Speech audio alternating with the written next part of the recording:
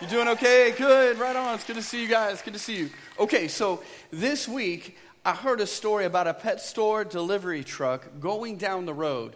All right, and every stoplight he came to, he would run to the back of the truck, grab a 2x4, and he started beating on the truck. Well, you imagine people were like stopping and started to follow this guy. Like, what is he doing at every stoplight?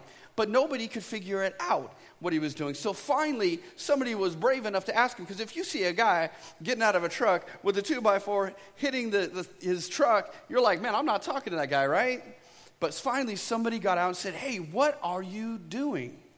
He said, this is only a 2-ton truck, and I'm carrying 4 tons of canaries. I've got to keep 2 tons of them in the air at all time. When I heard that, I thought, that's a picture of life. That's how many of us are living, right? You got canaries? Come on, let's admit, we got some canaries in our life. We're trying to put up there and beat on that thing. So many are like that. Many of you are beating the side of yourself, trying to keep it all in the air and from it all crashing down. You see, we all have a tendency to get stuck in life.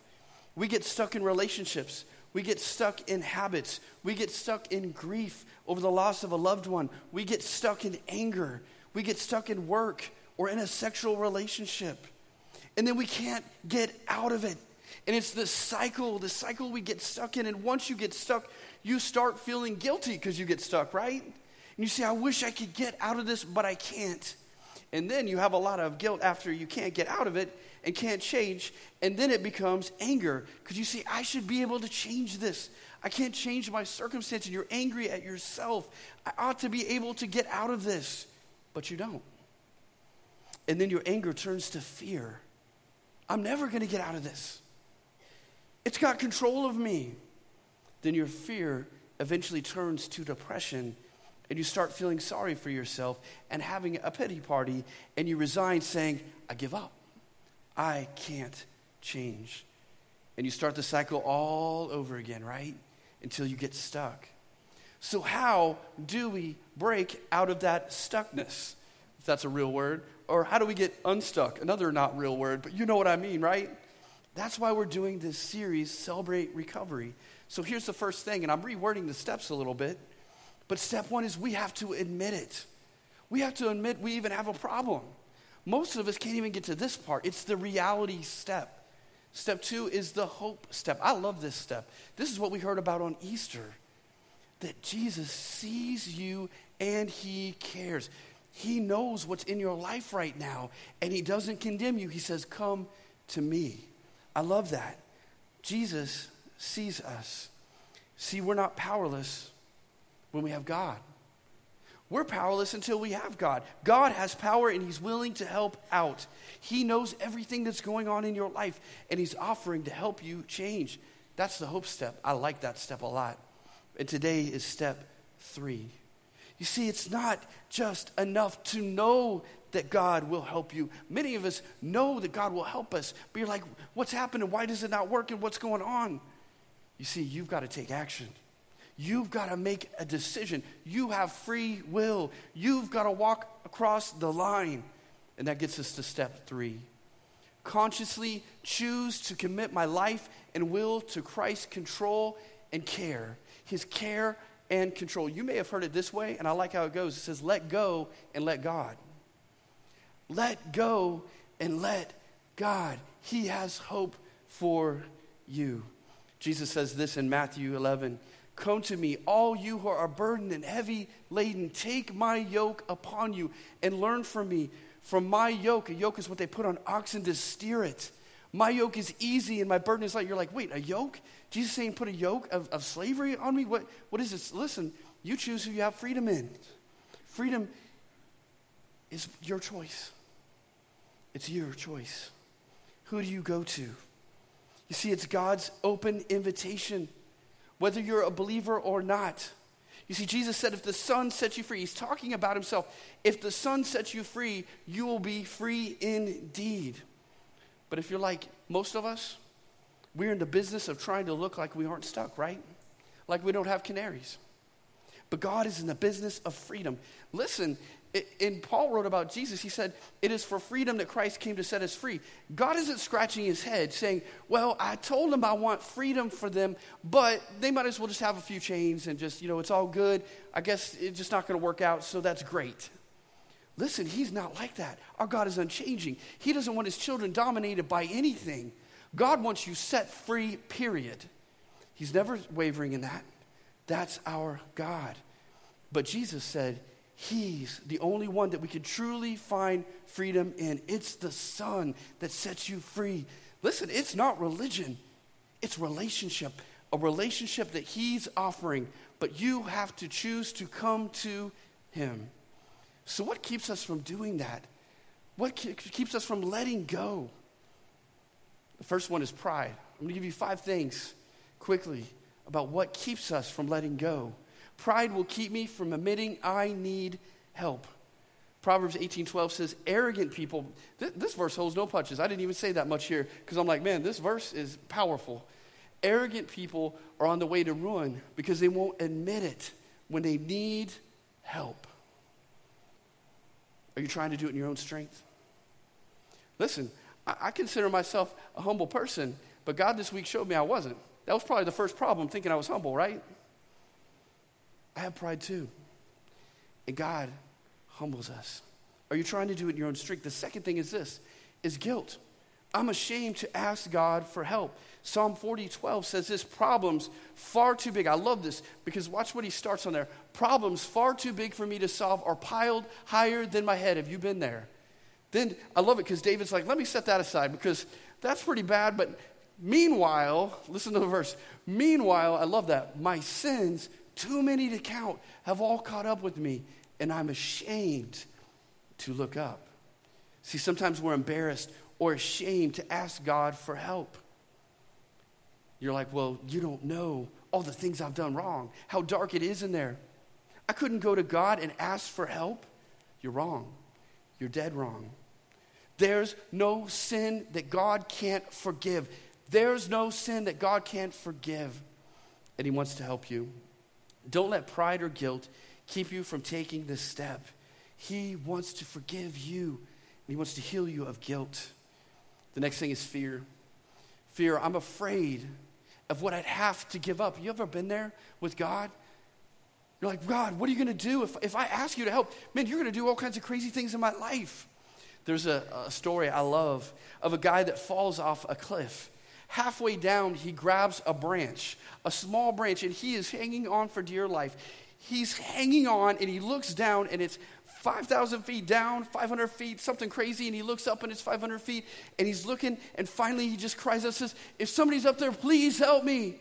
And then God speaks. He hears the voice of God, and God says, this is the Lord. Trust me. Let go, and I'll catch you. Well, he looks down 500 feet, looks up 500 feet, looks at the branch, and then calls up, is there anybody else up there? You see, we're all like that, right? So often God is the last resort, and we're afraid to let go and let God. Some of you are hanging on for dear life by that branch and saying, this isn't bad. I don't have a problem. Everything's good. Give me a couple weeks and I'll work it out. Maybe in a couple months. Listen, I've got control. I'm in control. There's a problem right there, isn't there? Maybe we're not fine. Maybe there is a problem. What are you afraid of if you commit your life to Christ? What are you afraid will happen if you give God care and control of your life? Some of you are like, man, he might make me a priest or a nun. Or maybe you'll say, I don't want anybody controlling me.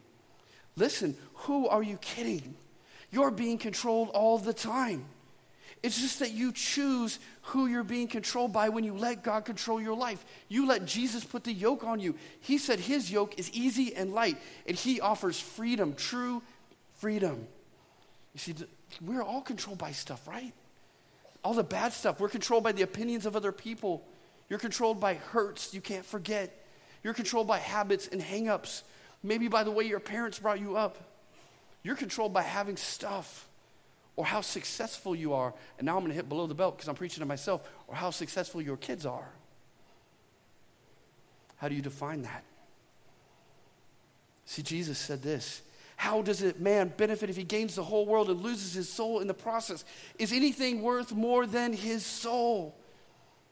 Listen, do you know what freedom is? Freedom is choosing who controls you.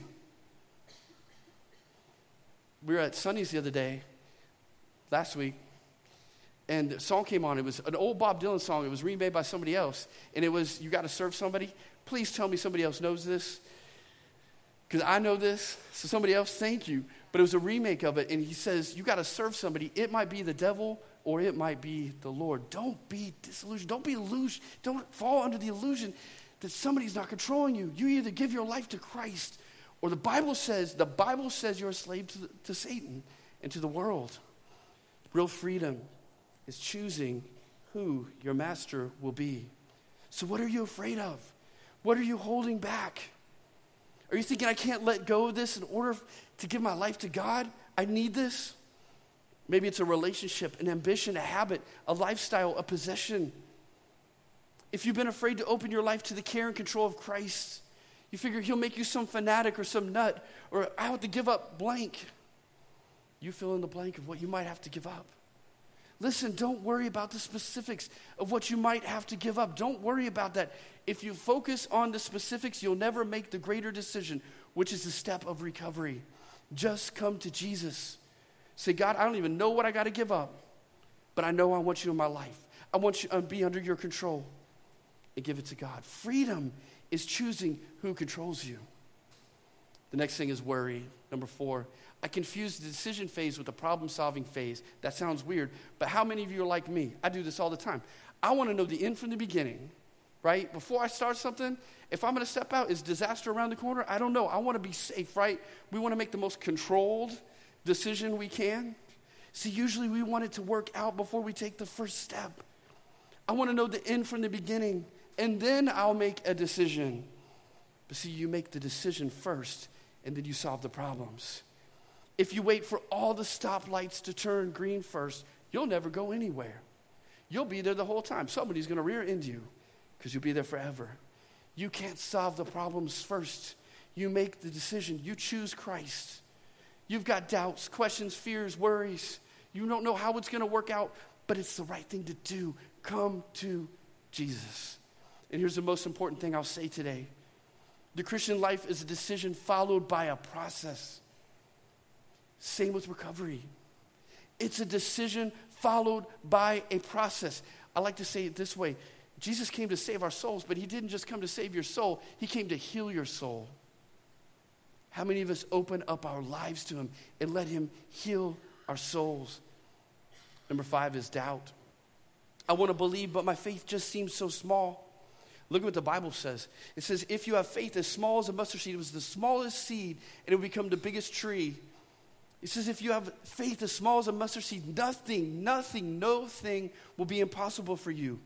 Listen, it's not the size of your faith that matters. It's the size of what you put in it. It's the size of your God. Is he the God of the Bible? You can have a giant faith. Man, the world has a lot of people that apply their mind to something. They have faith in something. They do great things. But listen, true freedom. When you have a giant faith and you put it in the wrong thing, you get no results. But a little faith in a big God, the God of the Bible, gets big results. Don't let any of these things keep you from taking this step. He wants to save your soul. So how do I take this step? The first thing you do is I accept Jesus as my Savior. And I love what it says in Acts 16:31. It's so simple. See, we make it complicated, right? Humans make it complex. We make it complicated. But listen what it says in Acts 16:31. Believe. Say it with me. Believe. Ready? Believe. Oh, we got to get way louder than that. Ready? Here we go. Believe in the Lord Jesus, and you will be what? Saved. Now, did it say, do a bunch of good things, and then maybe he'll save you? I better hear a no. No. Thank you. See? Out of the mouth of children, right? Amen? Did it say, you know what? Maybe you should get your life cleaned up, and then go to Jesus, and maybe you might pass the test. Does it say that? No, it says believe. Believe in the name of Jesus. He wants to save you. And there's somebody here today, right now, maybe some of you like raised in church, but you don't know Jesus, and you don't know, and he wants to save you. But there's some of you that have been Christians for a long time. He has saved your soul, but you haven't allowed him to heal your soul. You haven't let him into your hurts, habits, and hang-ups. He doesn't just want to save your soul. He wants to heal it. But you need to accept what Jesus has done for you. I want you to think about something. There's something freeing when I hear this, when I think about this. But the Bible says you are purchased by the blood of Jesus. You are not your own. You belong to him now. That means every bit of you, your past, present, and future, are now his. All your hurts, habits, and hang-ups now belong to him. Do you realize he owns those past things? You're hurt right now. He's in charge of it. But are you submitting to him, to the one who's in charge of it? He wants to do that. Now listen, don't hear me wrong. Just because he owns it doesn't mean we aren't responsible. You see, the Bible describes our hurts, habits, and hang-ups as strongholds. So think about the medieval castle, a stronghold. It's got the towers, and you see the flags right there. What's the first thing when an army or whatever, all I can think of was Robin Hood this week when I'm trying to think of a medieval movie. You guys got to help me out. But all I can think of, but when an army invaded the castle, what is the first thing they did when they took over? And if you say chopped off heads, you're demented. They raised the flag. They raised the flag and said, we own this now. We're victorious. We won this place in battle. It's ours. You see, that's the same thing with the Lord. Here's what's cool. God already owns the strongholds, the hurts, habits, and hang-ups. We just need to surrender to them to him. We give it over to Satan. It's not his. Raise the victory that's on the cross through the blood of Jesus. That's what we have to do, but it takes surrender. It says, God, your will, not mine. I give you control. You see, we have victory over every hurt, habit, and hang-up through the cross already. That's what Celebrate Recovery is all about. It's surrendering the strongholds that already belong to Jesus, letting him redefine those hurt places and free you from the addictions. And the Bible says that the way we do this is primarily through our thinking. It says we need a renewed mind, our soul, which is our mind, will, and emotions, which leads to the next point. How do we renew our minds? Number 2, I accept the Word of God, the Bible, as the standard. All Scripture is God-breathed. Are you breathing in? What are you breathing in? Because I know out in the world, it's pretty toxic what we're breathing in, right? Oh, come on. It's toxic out there. The things that are happening to you, it's toxic. Are you breathing in God's life-giving breath through his Word? Remember I said if Jesus sets you free, you're free indeed. Well, Jesus said it of himself. So we got this new dog, and we named her Kiwi. Isn't she cute? I know. I love. She's so cute. But we knew this when we went to the SPCA. We knew that she had been abused, that she didn't have the socialization that dogs should have when they're little, and then she was a stray. So when we got her, we were thinking, man, we're going to help her. She's going to have all this freedom. But see, when she gets to our house, she confines herself to 3 couches. She runs to couch to couch to couch, and she barely will eat in our presence. She's just starting to trust us to eat in our presence. And she walks and runs along the side of the wall. And if she gets on the bed, it's going to be in the furthest back part of the bed. You see, she now has all this freedom. She lives with my family, and she can go anywhere she wants. She can eat anytime she wants. She can go out the doggy door anytime that she wants. But she doesn't. She has all that freedom, but she doesn't do it. So many Christians are the same way. Christ has set us free, but we don't embrace our freedom. We let Jesus save our souls, but there's places we haven't let him heal our souls. When Christ changed my life, I was almost 21, and I couldn't wait to hit the bars. I was so excited. I was 20, and when he changed my life, it rocked me. It was so foreign. It was so crazy. And so when he just freed me from all this stuff, immediately I stopped smoking. I stopped cussing. It was just immediate. But I had deeper things, roots that I wasn't letting go of, things in my life I didn't even really realize at the time that he wanted to heal. You see, from a young age, I wrestled with depression, worry, and anxiety. I can remember in first grade Wrestling with depression. Now, I wasn't like, I didn't know the word. I can look back and do it. I wasn't like, my clinical analysis was that Brian was depressed when he was in first grade. You know what I mean? But that's where it started for me. It caused me to strive to two extremes, either perfectionism, I had to earn love and approval, or just to give up and run. I remember striving to be the best I could at sports. Baseball, I loved playing baseball, but I had to be mistake-free. And even though I was one of the better players on the team, I worried I wasn't good enough, and I eventually wore out and gave up. I moved on to tennis where I won trophies, but was so exhausted from striving to be perfect that I quit. Because I thought, listen, I can't be good enough to earn their love and affection, those closest to me. I thought, if I do this, I thought they would accept me. By the time I was in high school, I was doing drugs, partying. I had dropped out of high school several times. I was a second-year senior. Music was my idol. I played guitar and was in bands. But I was addicted to worry and anxiety, drugs, and depression. Then Christ's love broke through when I was 20 and found me. But my life was still full of hurts, habits, and hang-ups I didn't realize. It wouldn't be until spring 2011 when the Lord began to deal with my past hurts in my life. I didn't realize how they were influencing me and others around me. At that point in my life, I came to a place where I couldn't trust my wife. I hated myself. And then at a spiritual retreat, the Lord clearly told me his day. Now listen, it wasn't like an audible voice. I can't express it, but he clearly told me this is why all this was happening. He said, you've slowly begun to believe that I don't love you or accept you. I was rocked. He was right. I was a pastor, but he was right. You see, I had begun to earn and try to win the approval of my Lord, and you can't do that. That's not the gospel. The good news of the gospel is that while we were still sinners, Christ died for us. We can't be good enough. Only Christ was perfect. At the time, I didn't know where the hurt exactly came from, but he began to remind me of some painful places and confront those strongholds and to raise his flag over them, but I'm still in process.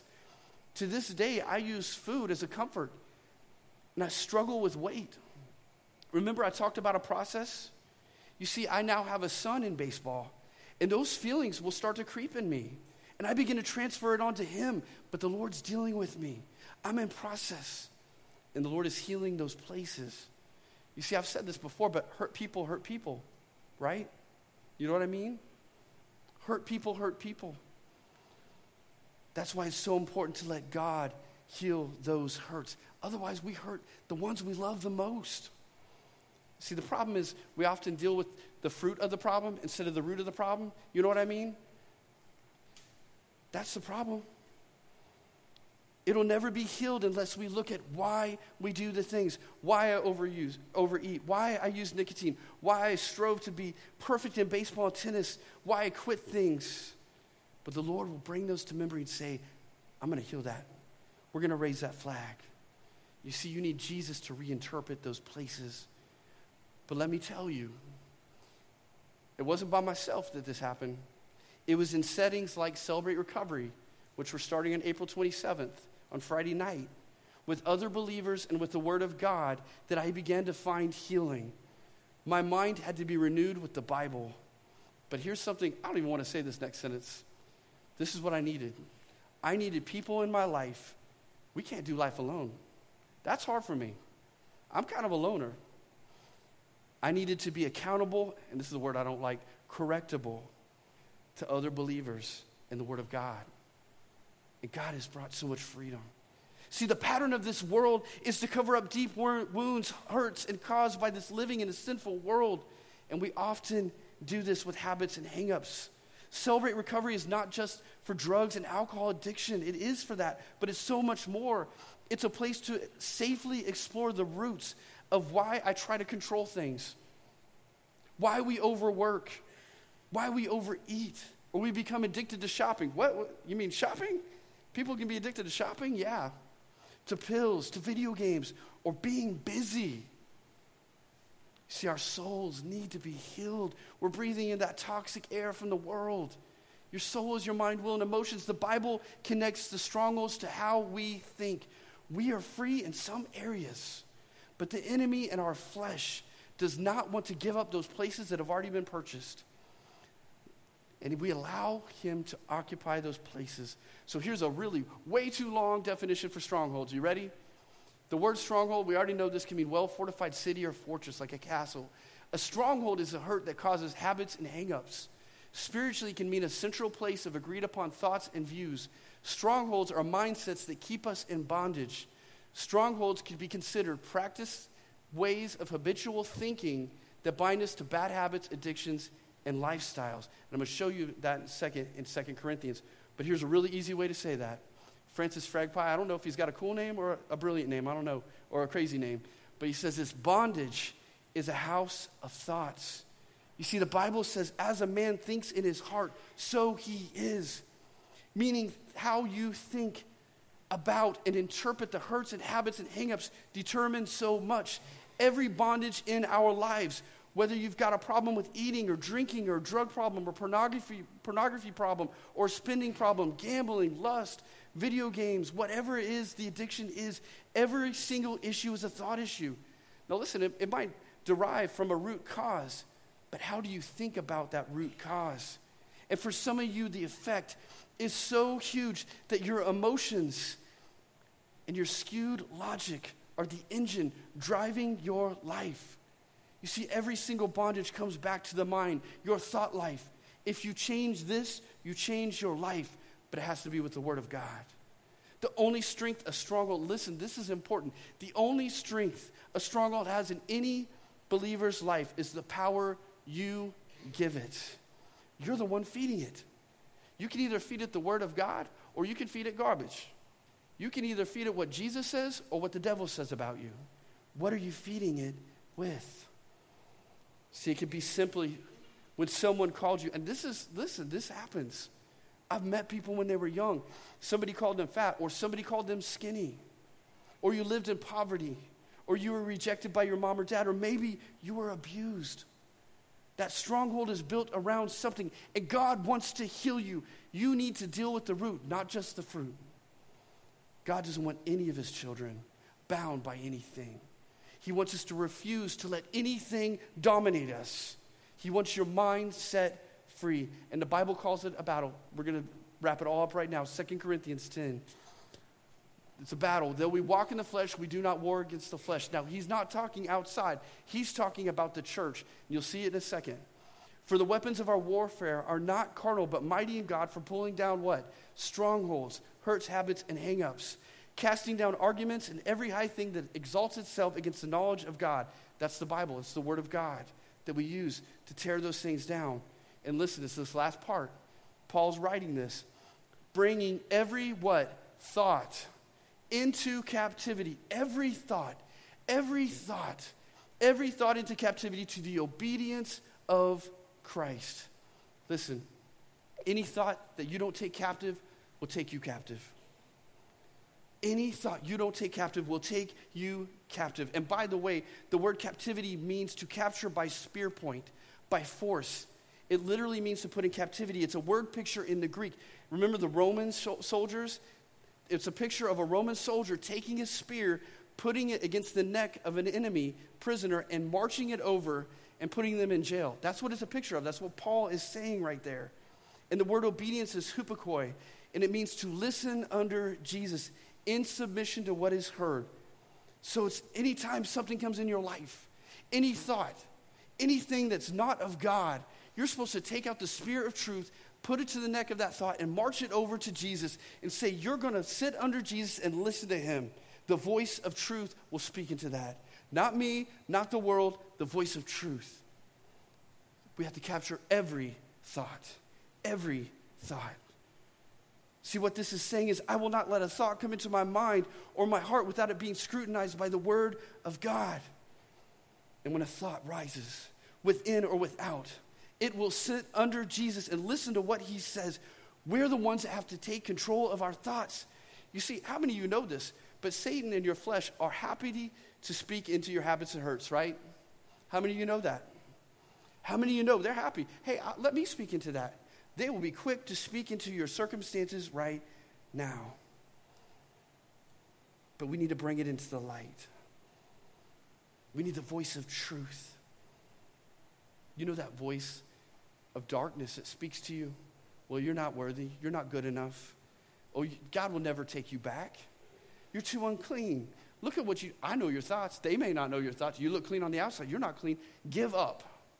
That's the voice straight from the pit of hell. And it's dangerous. And so many of you are trapped in it. You're not taking out the spirit of truth and marching it over to sit under Jesus and listen to his voice. You see, before the devil can defeat you, he has to disarm you. And he wants to disarm you of what our loving Father wants to say to you. You have a spiritual spear called truth. So when any thought comes and reinforces our hurts, habits, and hang-ups and begins to argue against what God says, we've got to take out that spear, put it up against the thought and say, I'm going to take you captive. You will not take me captive. And we have to speak the same words that Jesus is speaking over those things. Listen, it's not denial. It's not denial of the pain or the hurt. It's just a denial of the right for those strongholds and hurts, habits, and hang-ups to rule and reign over you. It's raising the flag of truth over those things. Letting go and letting God. Will you watch this video? I started looking at pornography when I was 5 years old. I found my dad's magazines laying around, and that's when my addiction had started.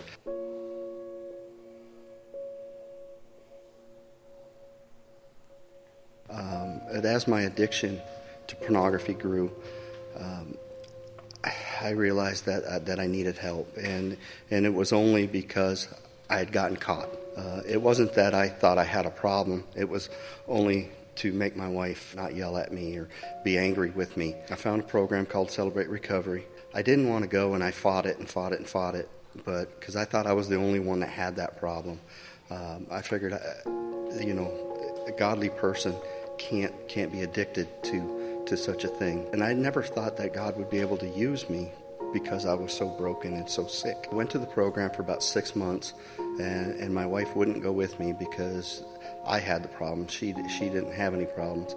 But it was later that I realized through the program, and my wife had started coming with me, that I was there for more than just an addiction to pornography. I was an alcoholic as well. Through my alcoholism, it made my use of pornography even worse. I would tear down my family and just be very hurtful, and that's not the man I wanted to be. We were also going to counseling, marriage counseling, because of my issues, and the counselor had our family members and people close to the family write letters to me about how my addictions had affected them. My son wrote a letter that he was afraid of me, didn't want to be around me, and it tore me up. From that point forward, after reading that letter, 5 years later, I can say I've never wanted another drink.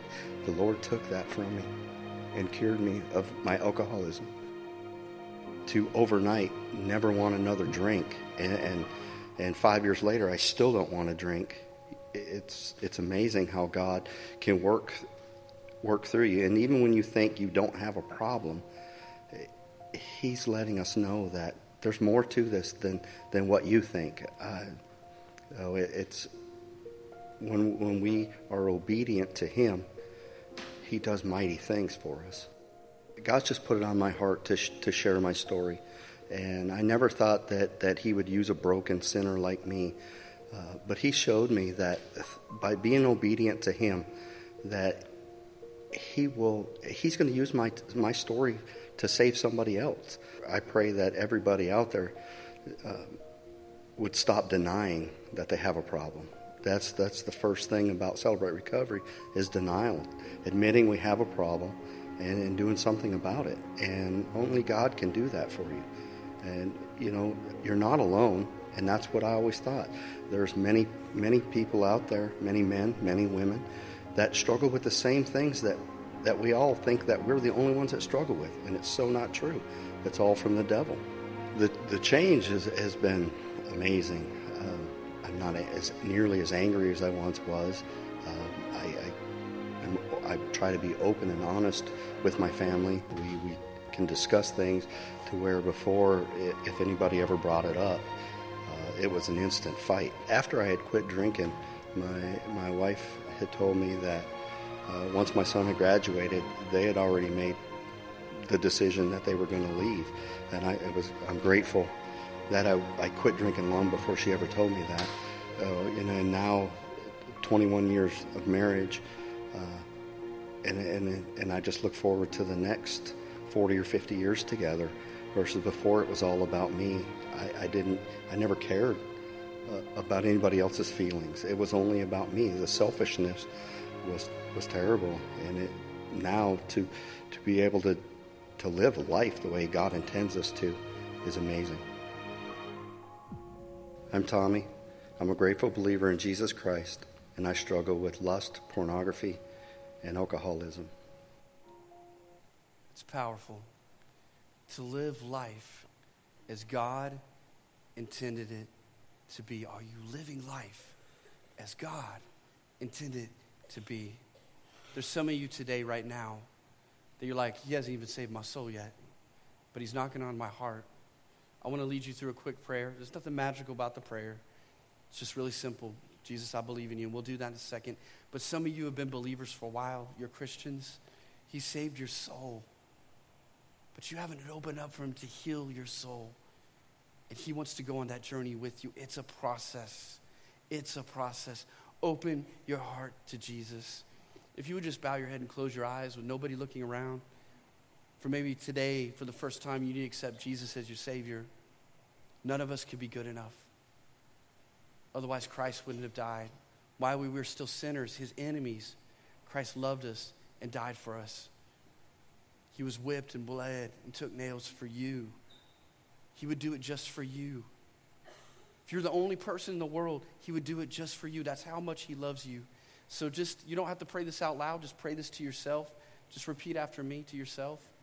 Lord Jesus, I just ask for your forgiveness. Please just cleanse me from all my sins.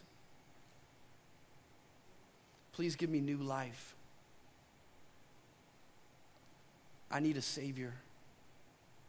Save me, Lord. Fill me with your Holy Spirit. In Jesus' name, amen. If you prayed that for the first time, we would love to see you at Next Steps in the back while the music is playing. But here's the deal. As we continue to worship, there's a safe place for you if you need prayer. If you have a hurt habit and hang up, you can go back to Next Steps. We want to pray with you there. And Nate and Andrea, who are leading our Celebrate Recovery ministry, are going to be right in this corner, this Live Sent corner right over here. They would love to pray with you. Listen, don't hold back. If Jesus is knocking on the door of your heart, you can let him in. Only you can let him in. You have that power. Let's worship. Let's stand. Let's sing to him.